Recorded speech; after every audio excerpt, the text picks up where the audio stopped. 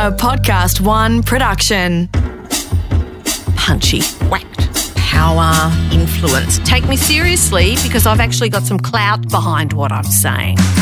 Welcome to Women with Clout.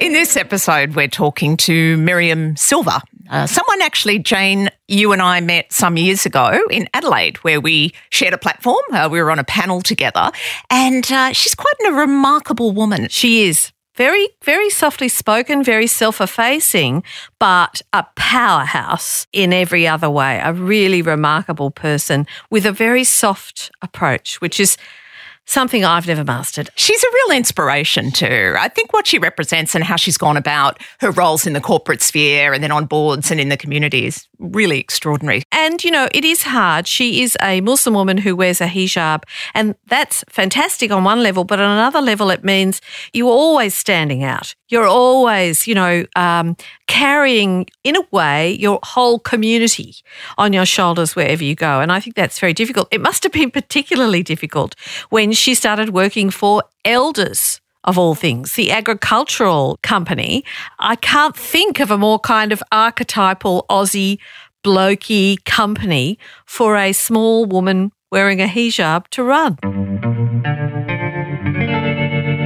Miriam, you've had such an interesting career across a range of sectors and so on, but at the moment you're very much a portfolio of board roles. I wondered what you've learnt over the years about having an impact on boards and what has been the most fulfilling part of those roles. Thanks, Catherine and Jane, and thanks for having me. It's been an interesting journey. I started with being Deputy Chair of the Training and Skills Commission, which was just an extraordinary insight into government and policy and why government policy is important for people, because the Training and Skills Commission is the independent body that actually advises the government on where to put funds for training that lead to employment. So therefore you suddenly become very understanding of why policy is important, and sitting in that board where you have, unions and you have business and you have industry sector experts, you have a lot of people who have very different points of view, and trying to get them to agree on things and trying to make sure that the quality of the training's right and the standards are adhered to, and you're listening to industry and you're making sure that the courses that are run are actually the right length and not too long or too short. You actually learn quite a lot on there. So I found that as the first kind of paid external board that I was on, I found that extraordinarily interesting. Moving on to things like, TAFE and the university, where they're well run, and, TAFE was starting up as a statutory authority. That was interesting again because you're merging organisations and you've got all the cultural issues that go with that, and then becoming a statutory authority, you've got all the issues that go with that, and so you kind of get a really good grip on governance and so forth. The university was a different kettle of fish, University of South Australia, because, really well run and really well managed, and so you're in there talking about strategy, what's the next thing, how do you get more students in, and not so much about the policy because the governance is so well run in the universities. And moving to different boards, I think the biggest one that I learnt from would be the two schools that I ended up being chair of. So the Islamic College of South Australia, when they were about to lose their funding because they hadn't adhered to the right policies and hadn't kind of done the right thing.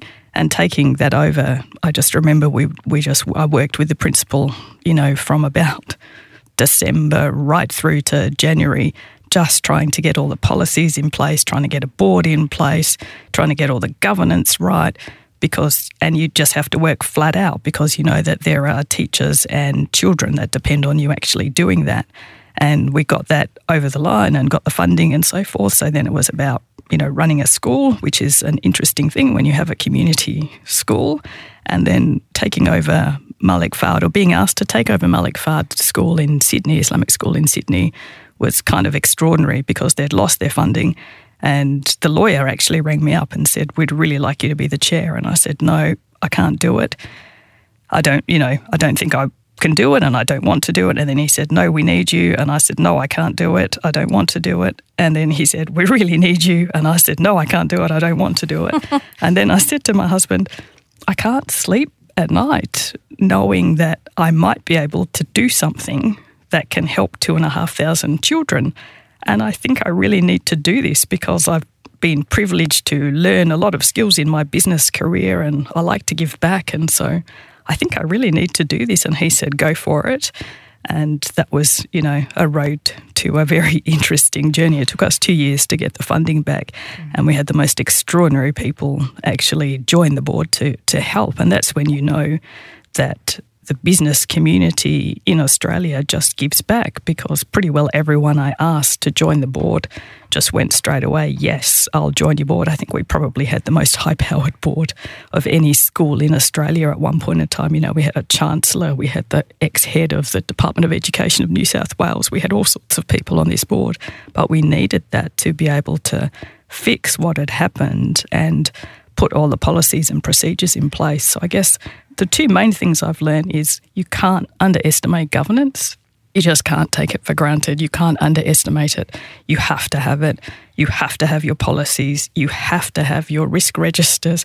You have to have those things no matter whether you're a small community board or you're, an ASX 100 board. You have to have those things. You have to adhere to them. You have to look at them. You have to monitor them. You really, really have to do that.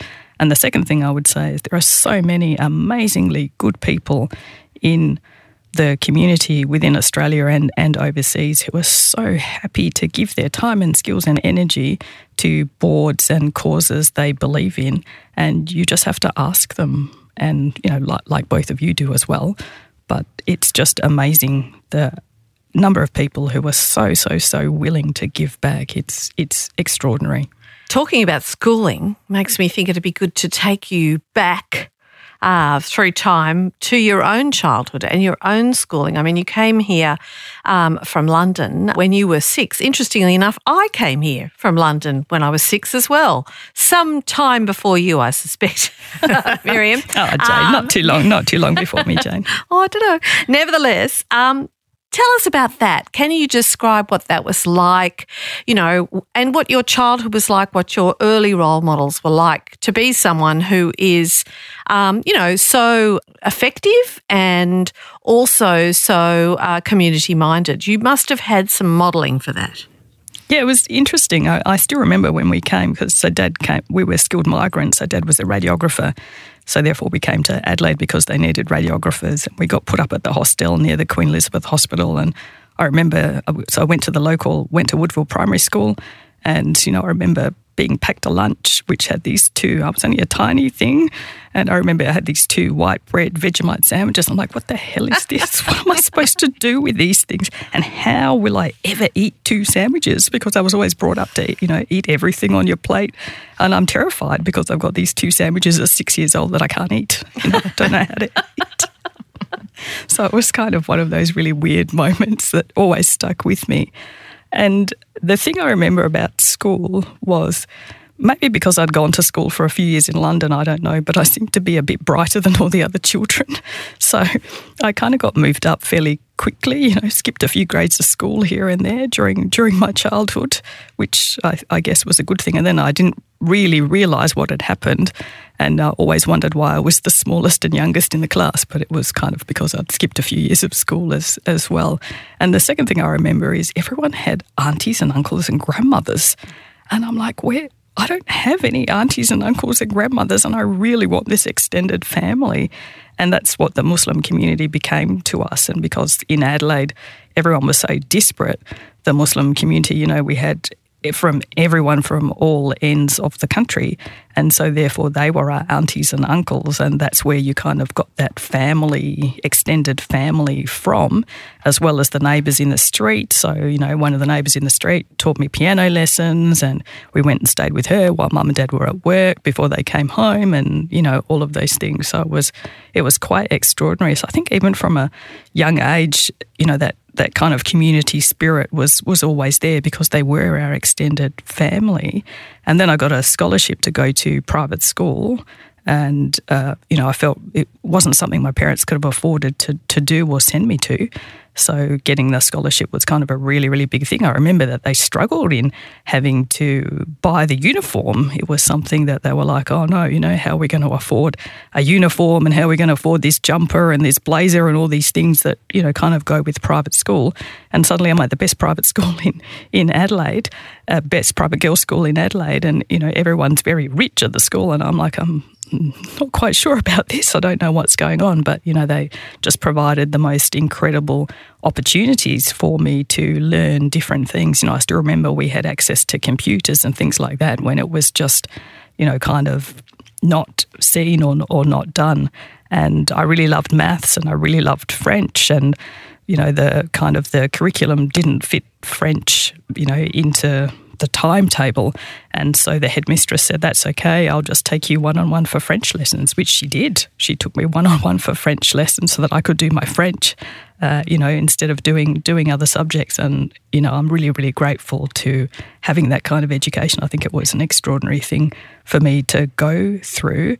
And Mum and Dad worked all the time. They were hardworking people, but Mum was very community-minded, and, she was the driving force that made sure that, we went to the mosque and, we had Islamic lessons and we learnt about religion and we understood what it was, and, we met with other families, and she was really the driving force in that. So, a lot of my role modelling really came from Mum, because she was so strong and, really, served the community well. And when she finally retired from work, she took early retirement in her 50s, and she worked every day at Muslim Women's Association until the day she died, because she was just so much about giving back and community and bringing people together and providing, resources for people that didn't have it, because I think she always remembered what it was like for her being, kind of taken away from her family in London and being on her own.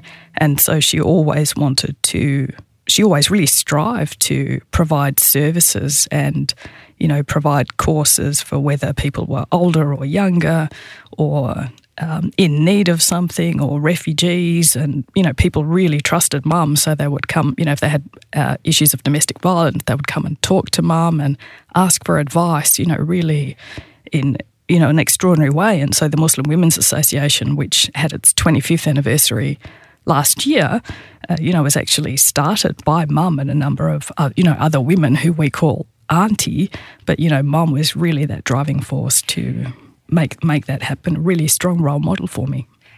Miriam, given you were so bright and you'd got a scholarship and you've just spoken very compellingly about the role modelling your mum did around the community, but was the expectation also that you would go to university and you would have a professional career?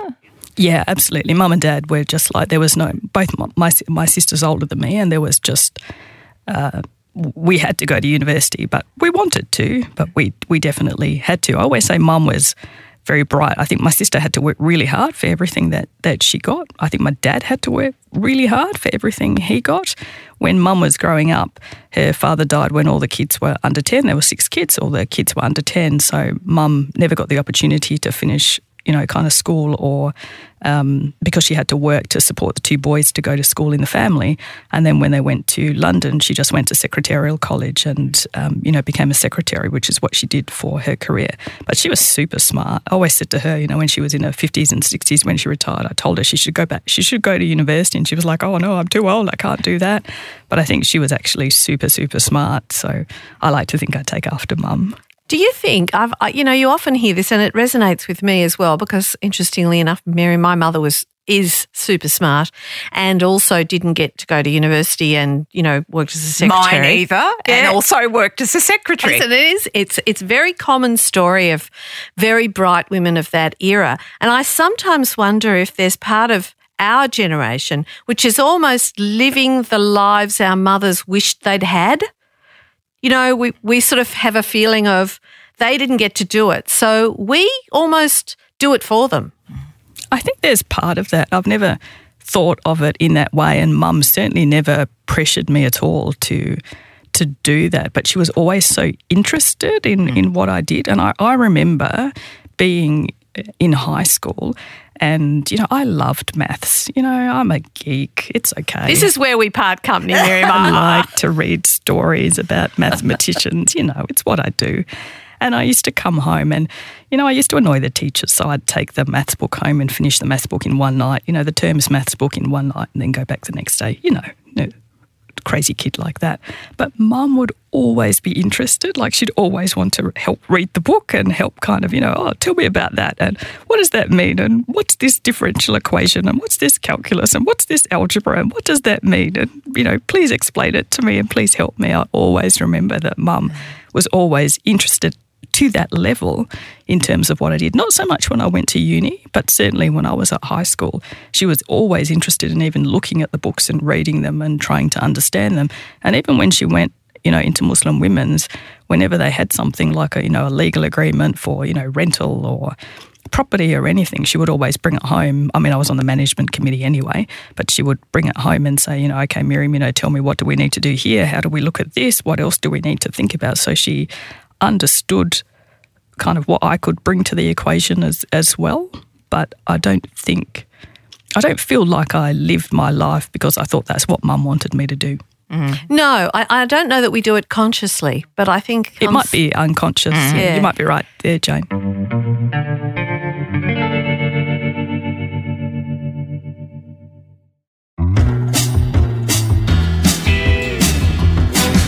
Can I fast forward you, Miriam, to a time when, in fact, Jane and I first met you when we were in Adelaide speaking on a panel. You were working for Elders, the rural services company, and I'll never forget you described on stage how people in the company and customers reacted to a small woman in a veil working in that environment. Yes. And I'd love you to tell us about that and what sort of attitudes and assumptions you were coming up against. It was, I think, one of the funniest things. I really look back on it now and just laugh quite a lot. And I'm still good friends with a lot of people at Elders, so that's also a nice thing as well. And I think they just didn't factor in that a woman could be a general manager.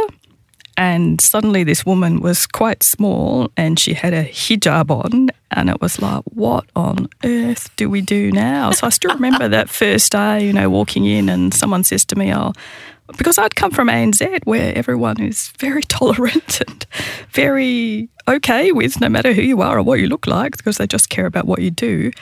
And also, I'd come from Chief Operating Officer in the Pacific, so, we just had 16 different countries and 16 different cultures. So it was an extraordinary thing to then suddenly walk into Elders where, one of the guys said, Miriam, I've moved out of the big office so that you can have it. And I'm used to sitting in an office where everyone just has a small desk, as we all did in ANZ. And I said, okay, that's okay. And then I'm looking around and I see lots of men, and I'm thinking something's not right. I don't know what's not right, but something's not right. And then I walk around a bit more. I said, I want to go meet everyone on the floor. And they looked at me and thought I was a bit odd. But they kind of said, okay, you're the general manager. Okay, we'll do that.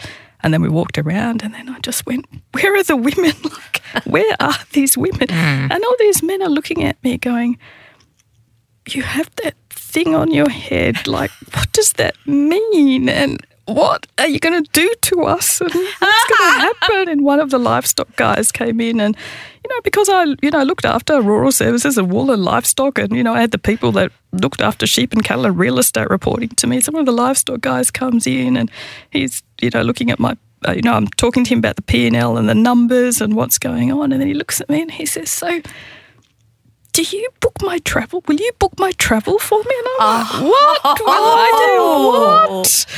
And I just looked at him and I went, what? And I said, I don't know who books your travel. I have an EA. She books my travel. I don't know who books your travel. And I'm just thinking, would he have said that to anyone else that had general manager in their title? No. Like, does a general manager book your travel? Well, it was just totally extraordinary, and I'm just looking at him going, are you crazy? Or what? What is actually going on here? Because it was just that thing about, and they used to, one of the poor guys, I mean, lovely, lovely, lovely, amazing guy that worked for me. He'd been at Elders for 40 years, and suddenly he's reporting to this Muslim woman. And he told me, and he was the most respectful, amazing person, I've ever met in my life, and knew everything about sheep and cattle. And he would proudly tell everyone, I work for Miriam. Miriam is my boss. I work for Miriam. She's really good, blah, blah, blah.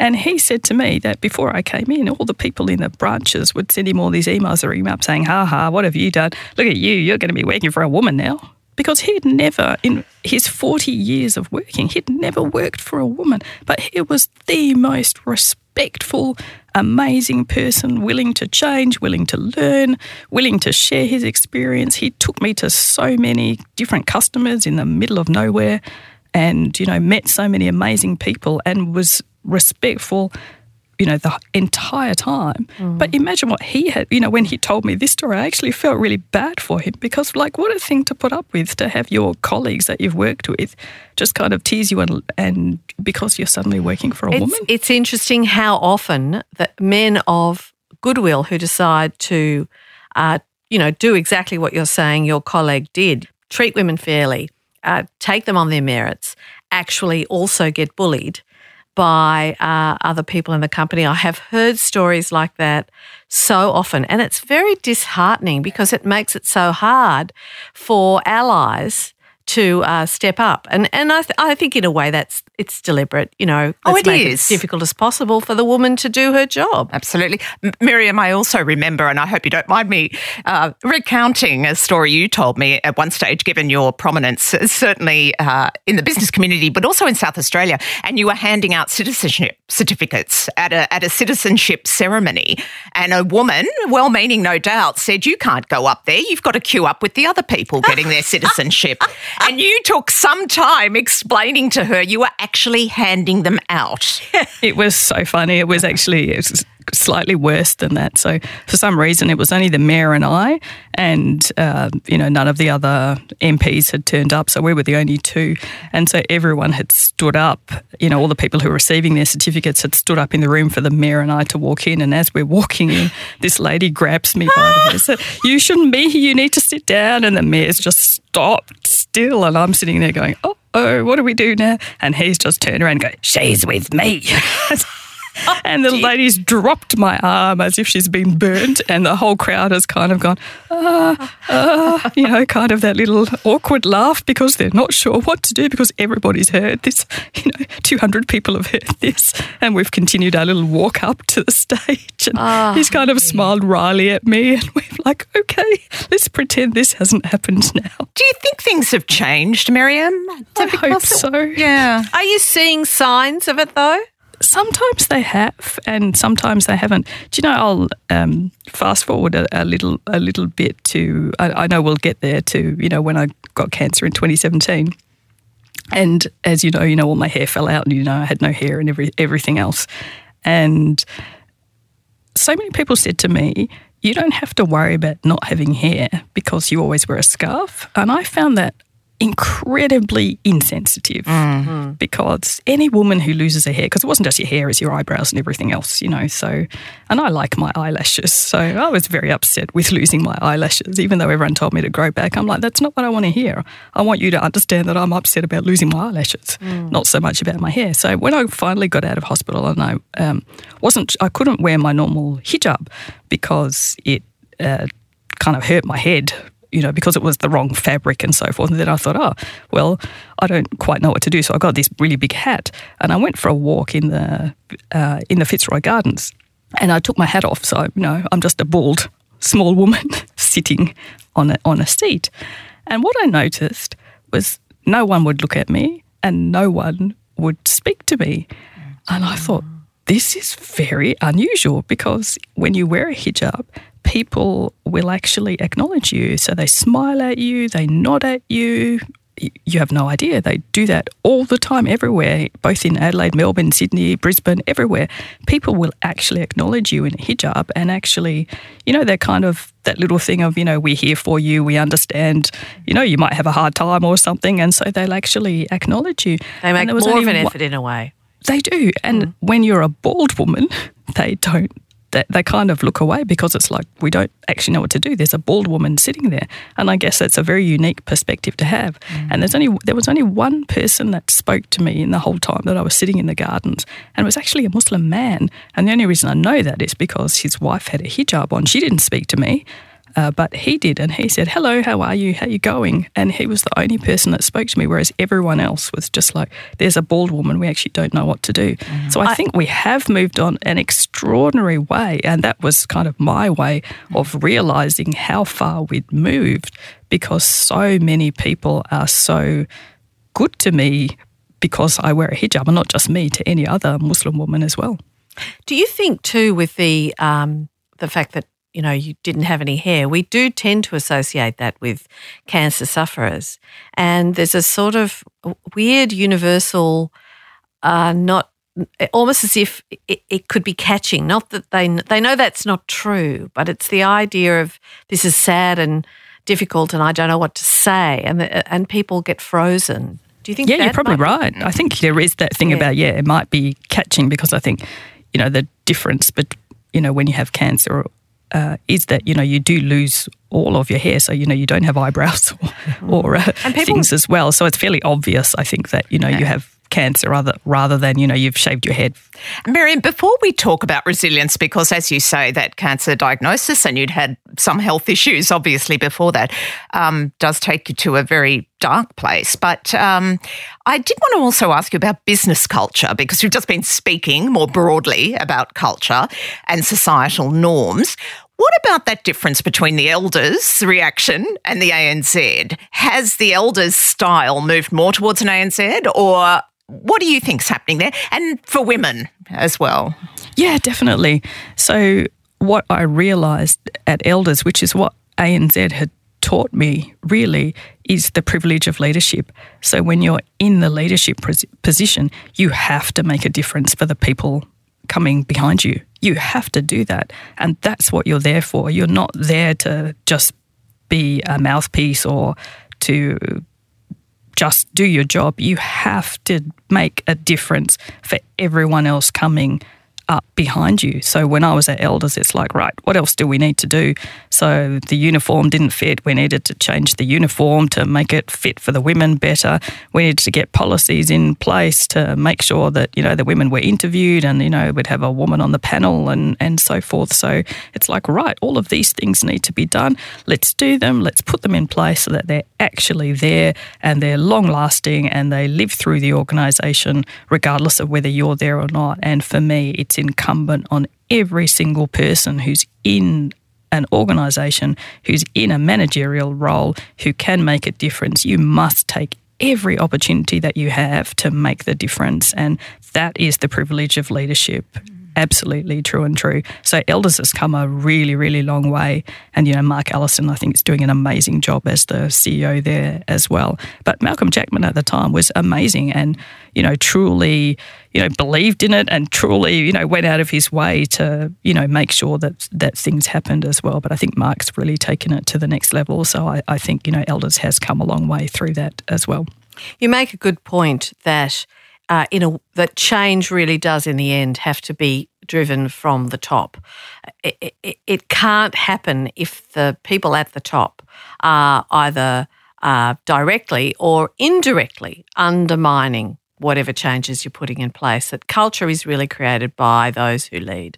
Absolutely. And the values, the chairman of the board, the CEO, you have to model the values. You have to. There's no opportunity to not do that. I mean, look at the Banking Royal Commission. We don't need to go there, but just look at that. You have to model the values. You cannot let that slip in any way, shape or form. If you're customer-centric, you have to model that from the top, whatever those values are. Miriam, can I take you to the other end of the spectrum, younger women? We often talk on panels, you and I and Jane, about the issues for younger women. How do they get into environments and they look up and they don't see many role models and it's tough. What do you say to younger women asking for advice when they're setting out on that career track? Yeah, so the main advice I give them is do your job. So don't get caught up in what you think you should be doing. Don't get caught up in what people tell you shouldn't be doing, or you should be doing, or you should be thinking about, or you shouldn't be thinking about. Do your job. Your number one priority is do your job. So do your job and do your job well. And then at least if you do that, then people will respect you for doing your job and doing your job well. And then you can look at other opportunities. But if you end up in an organisation where your values don't match the organisation's values, find another job and move on. Yeah, I think it's good advice. Find a mentor. The other thing is, don't just find one mentor and don't just find female mentors. Find good male mentors as well. You need both. You need both sets of mentors, not just women. And you did talk about your dark times with cancer, and also I imagine that taking over 2 schools in, really quite difficult situations were tough.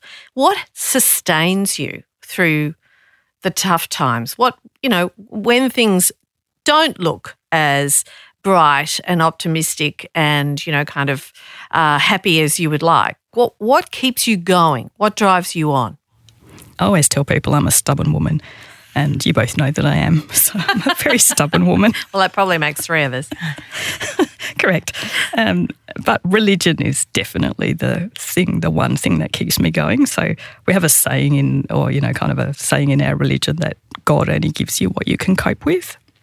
And for me, that's been a lifelong thing that I always, in times that are difficult, whether it was, in ANZ, when you've got to sack a lot of people, or, at Elders when things are really crazy, or, with the 2 schools and funding and lawyers and governments and so forth, or, my husband got cancer before I did, and, so he got diagnosed in 2016, and then with throat cancer. He's totally fine now.